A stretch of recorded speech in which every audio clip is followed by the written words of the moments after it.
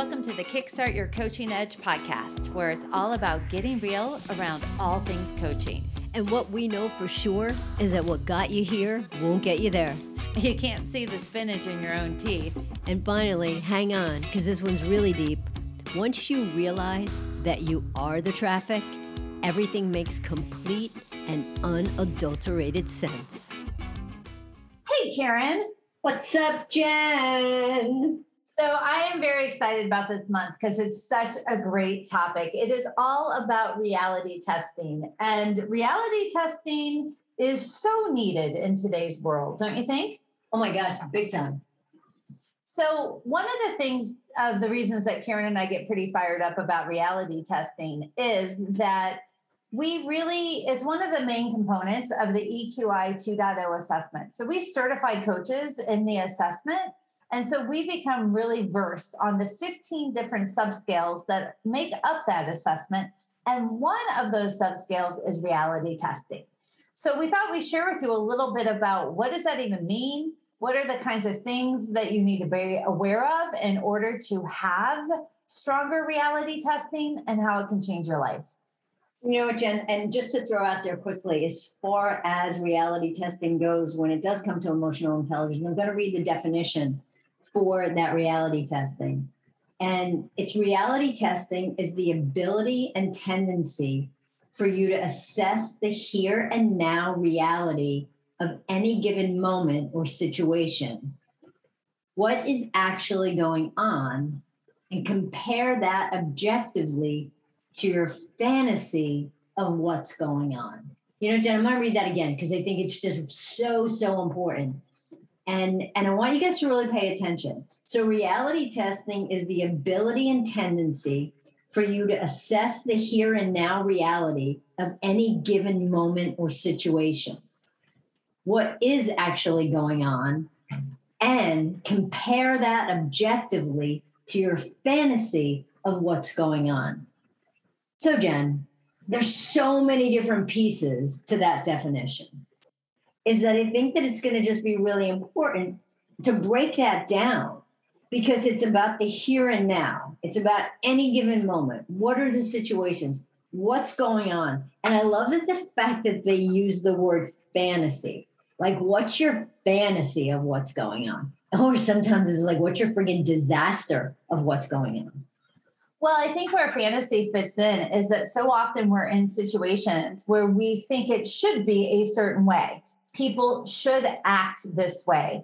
I should do this. I have expectations on the situation that when I realize that it's not going that way, then how frustrated, upset, angry, disappointed, sad do I become? Because it is not the reality of what's happening versus the fantasy. And the fantasy is, in Jen's perfect world, this is how everybody would behave. This is what everybody would be doing. This is how people would interact with each other. This is what I expect. This is how I expect people to show up. So I think it's interesting, because if we just truly saw things objectively as it is what it is, and we didn't attach meaning to it, how much more peace we would have.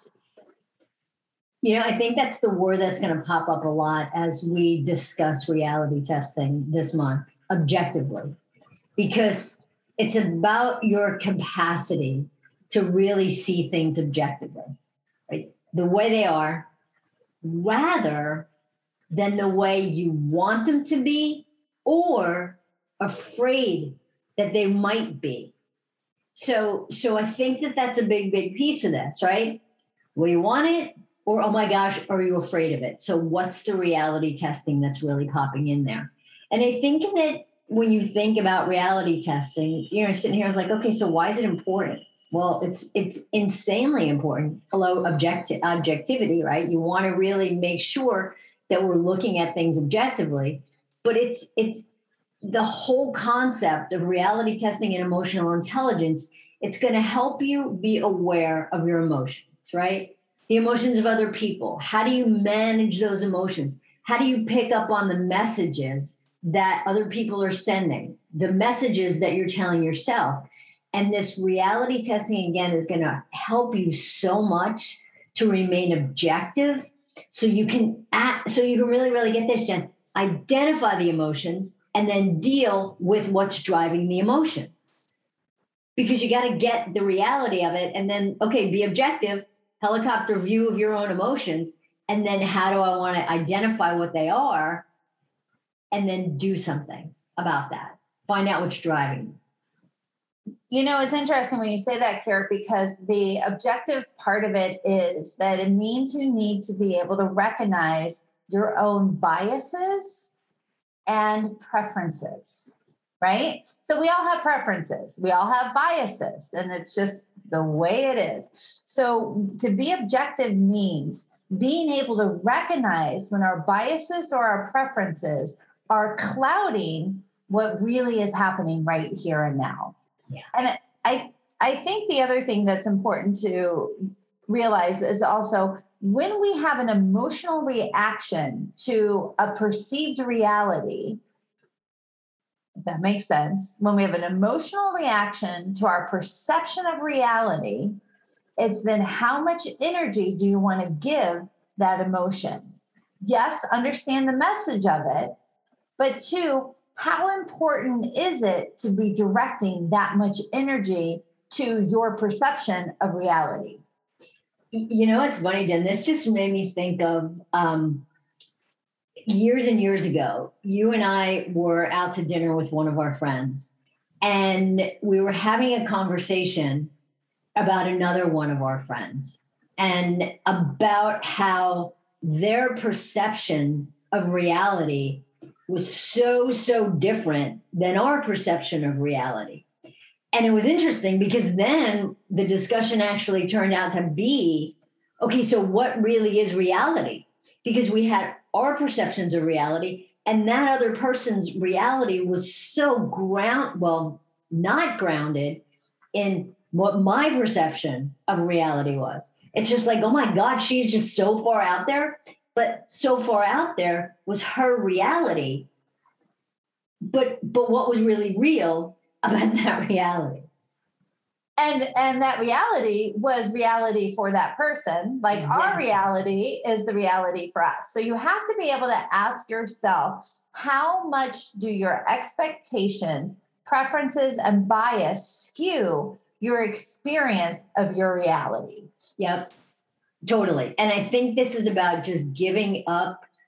I don't know. And I know that a lot of times, like first impressions, tell you a lot, but sometimes they don't.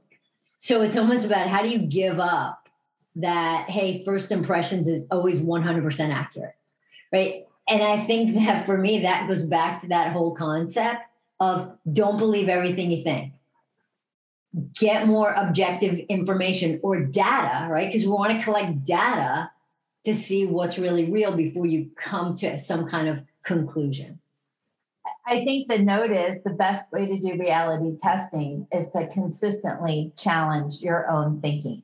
So on that note, we're going to call this a wrap. And next podcast that we have going on, the next episode, we're going to be giving you a quick tool to be able to help you be able to determine how much energy you want to put into your perceived reality. We just want to remind you that if you want to be certified in EQI 2.0 emotional intelligence assessment to be able to administer this amazing tool with your clients, your teams, it can be for life, it can be in leadership, it doesn't matter. It's universally applied and ready to go. Join our training in November of 2021. You can find out more information at www.kickstartyouredge.com/EQI. We want to see you there. Take care. Bye. Hey, everybody. Thanks for listening to the Kickstart Your Coaching Edge podcast. Craving more in-depth discussions? Check out the Get Real Inner Circle with our no BS in-crowd of coaches. Join live coaching discussions, breakdowns of coaching calls, and have some fun while you're at it. You're going to want to go to kickstartyouredge.com/inner circle. It's time to get real.